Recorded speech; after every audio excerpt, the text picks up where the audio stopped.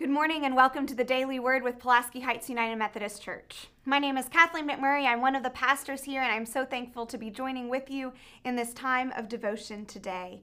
This week, we are journeying through some different hymns of our faith in this Lenten season that talk about what it means, what the cross means for us in our atonement, in reconciliation with God when we have hurt God so dearly through our sin. And so today we are looking at the hymn 286 in our United Methodist hymnal, O Sacred Head Now Wounded.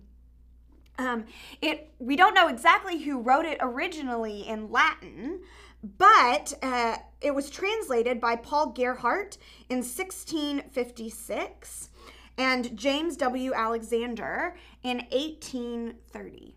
So I invite you, you might be familiar with these words, but I also invite you to look them up and to read them along as we share in these words today. O sacred head now wounded, with grief and shame weighed down, now scornfully surrounded with thorns, thine only crown. How pale thou art with anguish, with sore abuse and scorn, how does that visage languish, which once was bright as morn? What thou, my Lord, hast suffered was all for sinners' gain. Mine was the transgression, but thine the deadly pain. Lo, here I fall, my Savior, 'tis I deserve thy place. Look on me with thy favor, vouchsafe to me thy grace.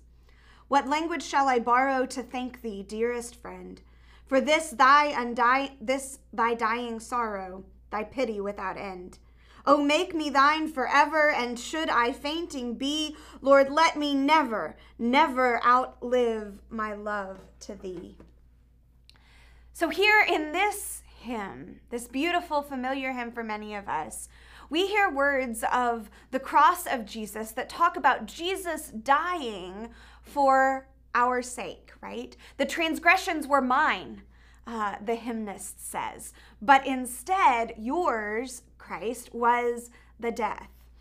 That idea, that concept of atonement is called substitutionary atonement. The idea that we deserve death, that we deserve punishment for our sin, for our transgressions, in the words of the psalmist, but that Christ died in our place.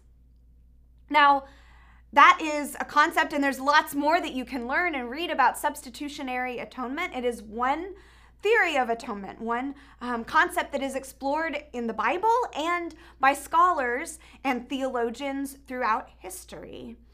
And what the substitutionary atonement theory leads us to as we consider it is an attitude of gratitude, of incredible gratitude, that we deserve something, something painful, something bad, but that someone else takes that punishment on our behalf.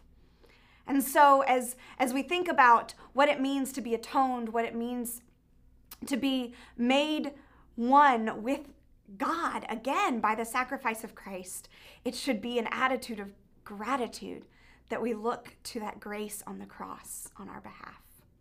Have a great day.